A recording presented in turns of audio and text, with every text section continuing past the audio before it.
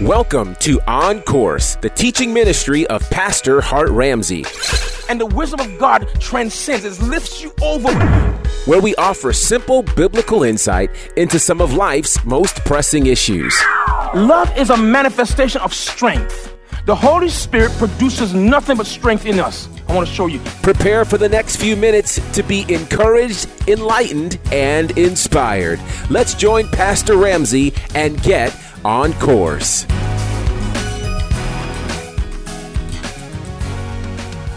What's going on, family? It's your man, Gerard Bonner of Bonnerfied Radio, and this is On Course with Hart Ramsey, and we have a special session that we call Heart to Heart. In these particular sessions, it's where Pastor Hart Ramsey shares his heart with you about really all that's going on in the world, life, liberty, the pursuit of happiness, all sorts of cool things. Pastor Hart, how are you, sir? I'm doing well, Gerard. How are you doing? I am good. So, of course, there's always plenty to talk about. I want to talk a little bit, or at least kick this off with a music conversation, and then we're going to dig into some questions that we have from some of our listeners. So right now, again, I tell you, I love what's happening in the faith-based community in terms of how we respond to things. So recently, Tasha Cobbs has released a new project. Tasha Cobbs Leonard has released a new project, and she's got a collaboration on there with Nicki Minaj. Snoop Dogg right now is in the studio working on a gospel project that features Fred Hammond and Kim Burrell and the Walls Group and a whole bunch of other people. And there are lots of people, of course, who have lots to say. I want to hear your thoughts on these kinds of collaborations. Do you think they're good for our business or not? And then we'll address why people say what they say. But first of all, your thoughts on these collaborations. Well, I'll keep it real simple. The Bible says, let everything that have breath praise the Lord. It's that simple. If these people got breath, then let them praise the Lord. I mean, I have no problem against, if the Lord is against hypocrisy. Right. Okay. The Lord's against hypocrisy, and I don't think it anything that I've heard. And by the way, I heard the rap on Tasha's record. I'm not a Nicki Minaj fan. Mm-hmm. She's had some hits, but I'm not a fan of her rap style. So I'm not going to even. But that's not even the point. The point I think in this is that I think Tasha. I see what Tasha's doing, yeah. And man, you know what? Somebody got to go get him. Right. I think Gerard. This is powerful. When people respect us, we have to use our influence to leverage their salvation. Absolutely. In other words, there's some people no one else could go after them. If they're a fan of yours, use that and go after them and go after their soul, not just after their friendship or after their name to say I know so and so. Minister to them. You have an open door. God opened an effectual door for you to go and share the gospel. Then you do it. And if they want to be a part of something you're doing, they ask you, don't turn them down and say, "Well, we got to get you saved first." No. Right. Let us spit some. If she ain't cussing, she ain't doing anything that's derogatory. You be in charge of the way the narrative plays out, but you give her a chance to do it. And I think it was a good thing. And I have no problem with Snoop Dogg doing this record to honor, I think, his grandmother is doing to honor her. I have no problem with that, man. Man, some of the saved people are doing records. We need to be checking them out. Right.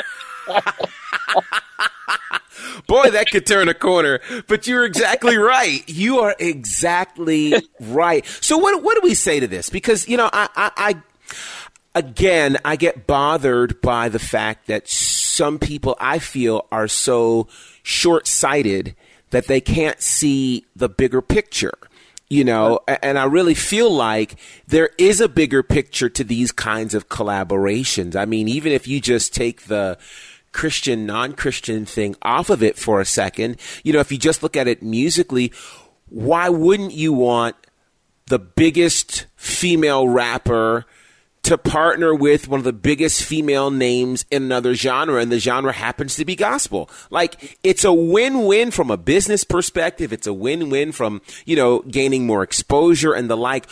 Why do you think people are so short-sighted and have such a hard time seeing a bigger picture? The answer is going to freak you out. Okay. Here it is. Because we have not taught the average believer the life and ministry of Jesus Christ. And I know it's a weird answer, but I'm going to show you. What we do is we come to the Lord, we get saved, and we take on the ministry philosophy of the particular church that we joined or got saved in. Okay. Instead of the people, for example, why would Jesus use the boat of a known cussing fisherman who himself admitted, "Depart from me, Lord, I'm a wicked man"? Why would Jesus use his boat to preach the gospel to the crowd that's around him? This is interesting. Jesus used his boat because for two reasons. Number one, he needed the platform to speak to the people, but then the man needed something from the Lord too. Right. And that's what we missed. Sometimes we use the wrong storylines to kind of define how we're going to live out a situation. Wow. When you look at Jesus, why did he call Matthew the tax collector? He was hated. He was a thief. All that goes along with the publican of that day. Why would he do that?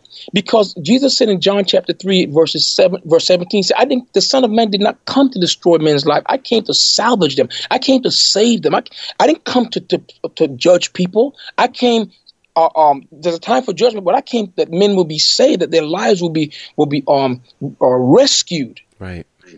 And I think we've been rescued, or many of us, for so long that we despise seeing a rescue. It's almost like we don't know what a rescue is supposed to look like anymore. And yes, on every level, to me, the collaboration is a great deal. Did you realize this, that back in the day when Kirk Franklin did that song, he let what's her name from Salt and Pepper do the rap on Stomp? You remember that? Yes, I remember. It wasn't long after that she was saved. That's true. There's no way to have that kind of interaction and not leave you some kind of way. It's either going to leave you worse or better. That's right. But you don't stay the same. There's no way, no one has ever encountered Jesus and say, well, I was unfazed. Or no, God, right. God put up in a situation that it's like the Lord came in the building today and we were bored. Right. No, it doesn't happen like that. What happens is when people encounter the Lord, there's no way for the Lord to touch you and you stay the same. Wow.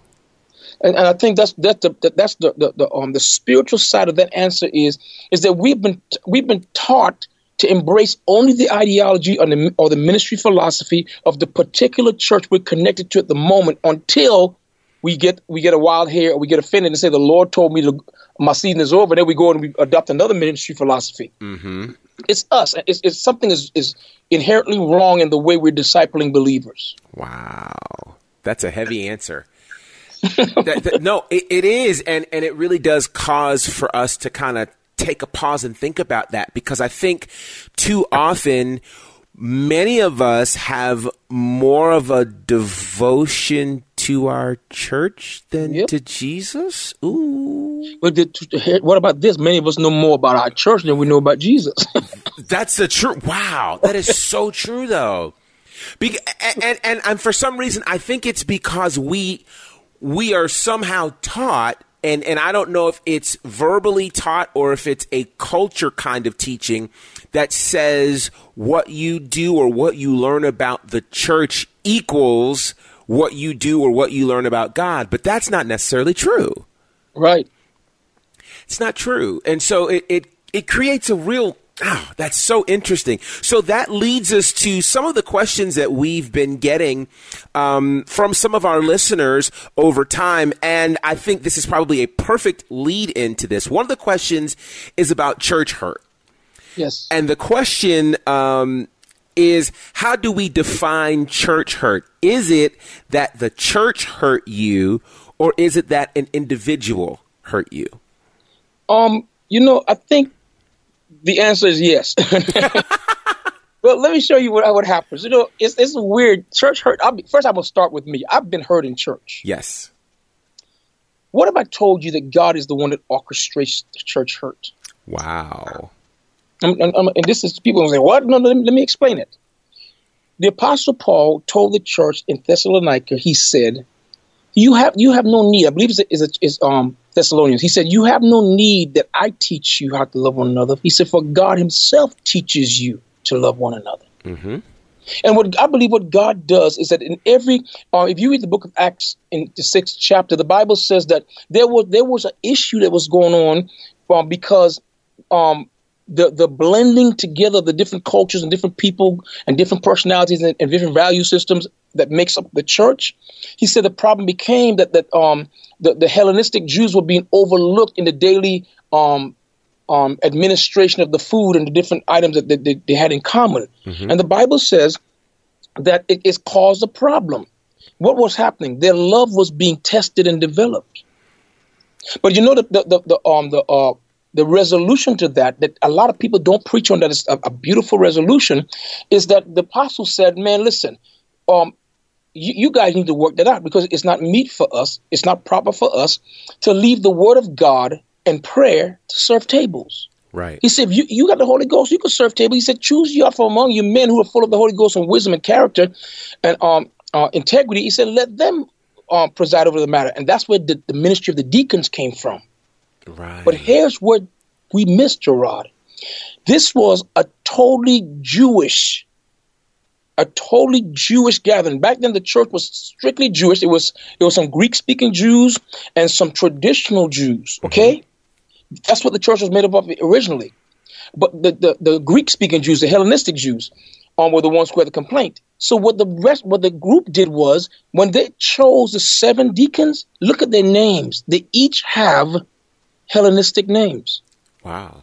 I'm gonna put this. Let me bring a situation and make it modern. Imagine that we're a multiracial church, okay, and the black people in the church are saying, you know what, man, we're being treated differently.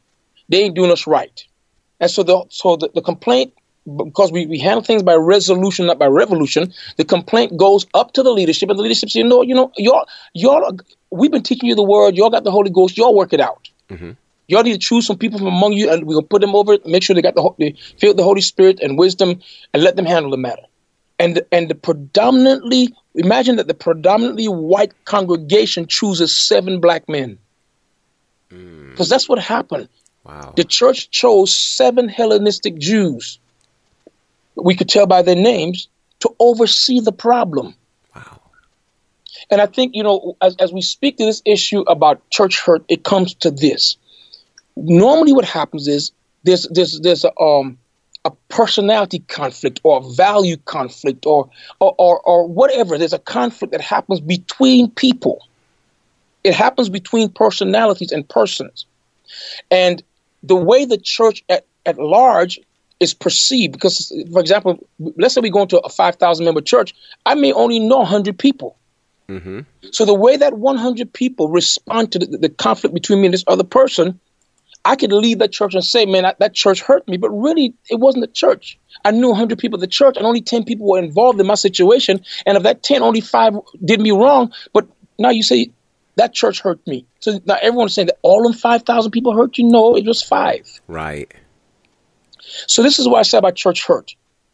Whenever we're given an opportunity to grow in love, we also have the opportunity to become offended. The way we respond to hurt, or when a person wrongs us, the Bible says, is I go to my brother one-on-one. If he doesn't hear me, I take someone with me. If that doesn't work, then I take it to the leadership of the church. Right. Watch this. I have to trust that the leadership of the church is going to make a decision. Let's say the leadership of the church makes a decision that's against me, my better judgment, or against my interest. Mm-hmm. Okay. I can't leave the church and say that the church hurt me because they ruled against my position. Right. Suppose they do rule against my position, and suppose they got it wrong. Then that's when my love kicks in and say, God, I trust that eventually you're going to make this right. Right. It's happened at NCC where I've made the wrong judgment in a situation, and the person didn't leave. They stayed, and years later, the Lord showed me where it was wrong. I went to the person and said, you know what, I got this wrong. And they said, Pastor, you know what, I knew you got it wrong, but I knew there's some stuff you didn't know. And I just prayed for you because you're my man of God, and I just thank God for you. And they grew. Wow. The same scenario happened with other people, and they left, and they badmouthed me in the church. Mm-hmm. I've been hurt by church. I've been hurt on my job. Mm-hmm. I've been hurt in grocery stores. I've had bad service in restaurants. Right. Restaurant hurt, job hurt, hospital hurt. It's all hurt. Yeah. But we only make a big deal about it when it happens in the church. You know why? Because that is driven by the enemy. It's a ploy to separate us from the place where we're being fed, to separate us from the household of God, the household of faith, so that we do not continue to grow. Stay tuned for more of today's teaching with Pastor Hart Ramsey. We got something to say. Listen! Did you know that there is power in your words? Cement that with the brand new remixes to the single It Is So from Hart Ramsey and the NCC Family Choir.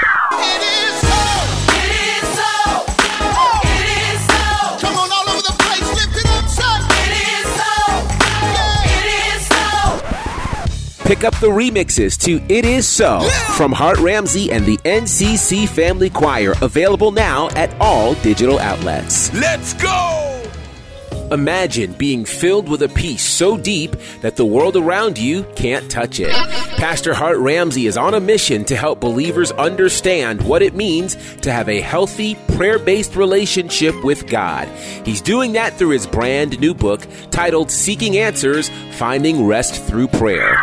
Prayer at first was a struggle because, it really takes faith to pray. You have to trust that God is like a person. He's a real person, and that he's the one that invented the concept of prayer.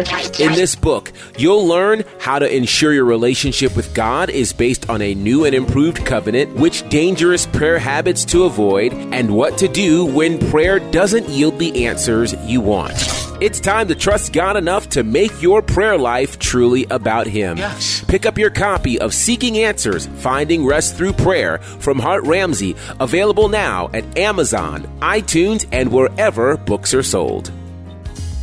Now let's get back to today's teaching with Pastor Hart Ramsey. Man, that's really, really good. Because even I'm thinking about it, you're right. We don't hear a whole lot of people, I'm not eating at this restaurant anymore. Because, some might make that decision, but it's certainly not verbal and vocal. And more importantly, they don't say, I'm not eating anymore. Yeah, what about that? You know what I mean? I'm not eating anymore because I had this one bad meal. Like, it doesn't happen. So here's another question that's come up, and I think this is an interesting one.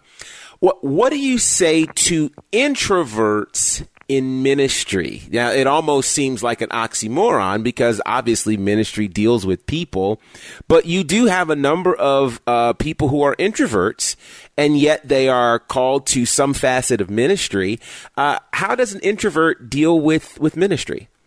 The first thing that I would like to say, because I'm an introvert myself, and one of the things that's important is, as an introvert, you have to take note on how you replenish. Okay. Introverts replenish by themselves. In other words, you need a lot of alone time. Mm-hmm. And I would say to an introvert in ministry that you should measure your battery. What that means is, be aware of when you're running out of people juice or people power. Yeah. I can be around people for a certain amount of time, and then I have to get away. Right. I'd say, okay, I got to go because I could tell it's time for me to go and recharge. I got to plug in. Mm-hmm. That's one thing. The second thing is important. I think Bishop Jake said this. You can be a turtle if you want to, but when it comes time to do ministry, you got to stick your head out. Wow. You can't do ministry in the shell. That's good. So I think as an introvert, you have to master the world of an extrovert. Your ministry requires a certain amount of extroversion. So you have to become, to some degree, if this is a term, a multi-vert. You have to be able to be who you need to be in that moment. In other words, I'm not becoming somebody else, but I have another persona. Right. Like for example, let me tell you. First of all, people think that introverts are these quiet, docile people. No, introverts are just like everybody else, but the difference is we do stuff only around people we're comfortable around and people we trust. Uh-huh. So what I do, what has helped me a lot is that when I get ready to minister in front of people, my trust level is not based on the people, it's based on the Lord. Okay. I've become very familiar with the Lord and how He operates my gift, and so when I go out there, I can be myself and be comfortable because I know He got me. Right. I know He's gonna. When the gift turns on, that's when He shines through me, and that's when I can have fun watching Him or hearing Him work through me. Yeah. So introvert has to become very, very aware of not so much of themselves, because we're always aware of ourselves, but become aware of the Lord and and your gift and the way He chooses to use your gift. Work hard at treating shyness as fear, because that's what it is. My shyness is nothing but fear, and God has not given us a spirit of fear, but of power, and of love and of a self-controlled mind. In other words, a mind that is in control of the moment. God has given me the ability by His Holy Spirit to control the moment. That's what a sound mind means. Wow, that's really good. That's really, really good. I want to stay there for a second, because one of the things that I've seen over time, and I know many others, and I'm sure you've seen it as well, is how does a person who is gifted and who is able to utilize those gifts on small and large stages tends to pull a crowd. And sometimes in pulling that crowd, they can find themselves attached to either the applause of people or even attached to relationships from people who are in that crowd. And so here's my question. What would you say to a person who is very gifted? How do they learn the difference between applause that's coming for you as a person or for your gift? You know what? I'll be honest with you, man, and I'll say this just so people won't get hurt. 90% of the time, the applause is for your gift. It's a powerful thing. There are some people who are called to your ministry, and there are people who are called to you.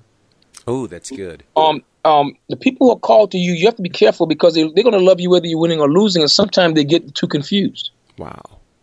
Some people could love you so much that they become blind to your need to change, or blind to the fact that that ministry moment did not go over as well as it should have. And you have to be careful. I can't measure my ministry or that moment by the applause. Now, I want to add this, okay? Most of us in ministry, unless we're very conscious of this, is that we tend to measure the success or the effectiveness of what God calls us to do, not only by the people that applaud, but the people that show up. Wow. And one of the things that had to happen, I think, is right around, NCC is going to 21 years old, and right around the 12th year of ministry, God began to shift my thinking from counting empty seats to counting full seats. That's good. You see, and so what I had to do was make it my business to be good with whoever shows up, and realizing that my assignment was not to the people that didn't come. My assignment is to the people that did come. That's good. Another thing also, Gerard, is as a teacher, I would get up and start teaching, and I used to base my willingness to turn the corner to the next part of the lesson on the people's response to the previous part. And the Lord had to show me that many times as a teacher, people are listening to me. They're not going to respond because they're learning. Sometimes people learn in silence. Right. And so what I had to learn to do was to realize that I have the power of excitement in my hand. If I want people to become excited, I have to incite them. Excitement don't just break out. Whenever I hear somebody say, "Come on, get excited," that's the weirdest thing to say. You want them to get excited, incite them. Give them something to be excited about. Right. And sometimes I don't want excitement. Sometimes what I want is calm and quiet, and I want you listening. I want your wheels turning. And so I think as a person who's up there on the platform, I got to know what I'm going for. Right. What am I expecting from the moment? Let's say I'm a singer and I have this song that is very didactic. That means it's an instructional song that's intended to move you to thinking, because at the end of it, I want you to worship. I don't want you saying, "All right, go ahead." No, I want to sing the song in a way at the beginning that draws you in. So I won't be loud at first. I must be real. I'm going to be intentional about placing my words and placing my phrasing and choosing my volume so I can draw you in. Right. Because what I'm going after is your heart. I have to know whether I'm going after their heart or after their heads or after their hands. Wow. Man, that's really good. That's really, really good. I hope you guys are catching some things from this. One other question that came up was revisiting this idea. You mentioned it in a previous podcast about how early church music, for the people who kind of going back to how we started this podcast, the people who are upset about, these collaborations with artists from other things. Well, you mentioned in an earlier podcast that early church music was based on drinking songs. Yeah. Elaborate on that. Well, back during the Reformation, people were getting saved faster than they could disciple them. And so when it's one thing that we have a meeting a revival meeting and 100 people come and 50 get saved. But what about you have a revival meeting and 10,000 come and 5,000 get saved? Right. So, and then we have to have church with them the next week. So what people started doing was what they started doing was writing the reformers were writing their doctrine as lyric and using the melodies of drinking songs that the people already knew from being in the bars, and putting it was easy for the people to remember the lyrics, these new doctrinal lyrics to melodies that they could recognize. As a matter of fact, I was doing a music conference in Detroit recently, and I love to do this exercise. Mm-hmm. And so I said to them, you don't understand the power of music. In particular, the power of melody. Notice the Lord didn't say make rhythm in your heart to the Lord. He did not say make chords in your heart. He said make melody in your heart to the Lord. Because melody is a unique spiritual device. And so I asked them, how many of you remember the old McDonald's song that described what went into a Big Mac? Mm-hmm. And listen, there were people who started singing it word for word. Yes. And I asked them this question. Did you memorize those lyrics from years and years ago when it came out? And everybody laughed. They said, no. I said, well, how did you remember the words? They said, listen, they said, when you said the song, I started singing the melody and all the words came back. Right. Man, look, you remember that? You know that song, Amazing Grace Shall Always Be My Song of Praise? Mm-hmm.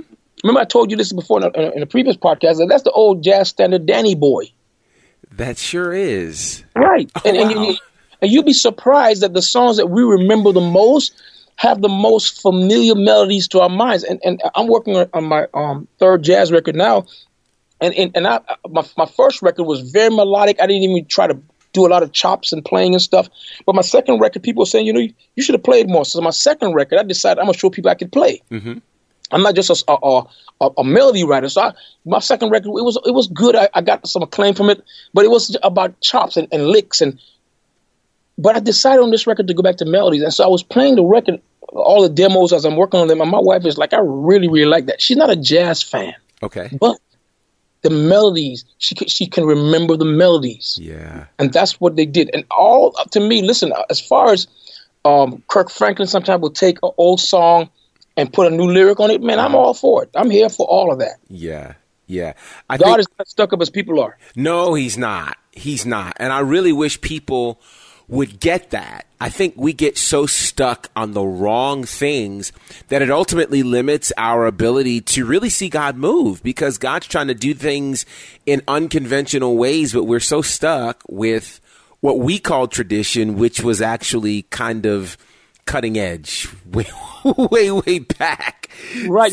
They used to say Andre Crouch is too worldly. Andre Crouch, he's in hymnals today. Listen, Andre Crouch has written so many songs. I remember when he passed and they kept singing Andre. I was like, why are they singing these congregational songs? Like, I thought this was an Andre Crouch. And then you go, oh, he wrote that too? Right. Like, he wrote so many things. I remember as a kid, I just thought they were hymns, and I just thought they were songs of the church, and they were songs of Andre Crouch. And when he wrote them at the time, people were like, they're just so worldly. It sounds just like the world.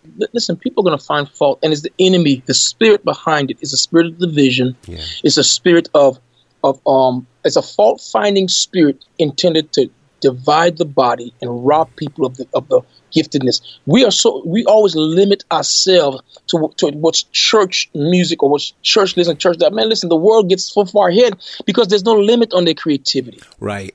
It's funny that you mentioned that, because when I was watching the VMAs when they came on not long ago, I was amazed at some of the themes that I saw there. First of all, there was a lot of creativity, but they were taking time to talk about subject matters that I'm going, why aren't we talking about this? They had a song, one of the big songs they talked about dealt with body shaming and image, and you're beautiful with scars, and you're beautiful with the flaws you've been created with. And I'm going, well, that's something we should be talking about. Bible says we're beautifully and fearfully and wonderfully made. Like, yeah.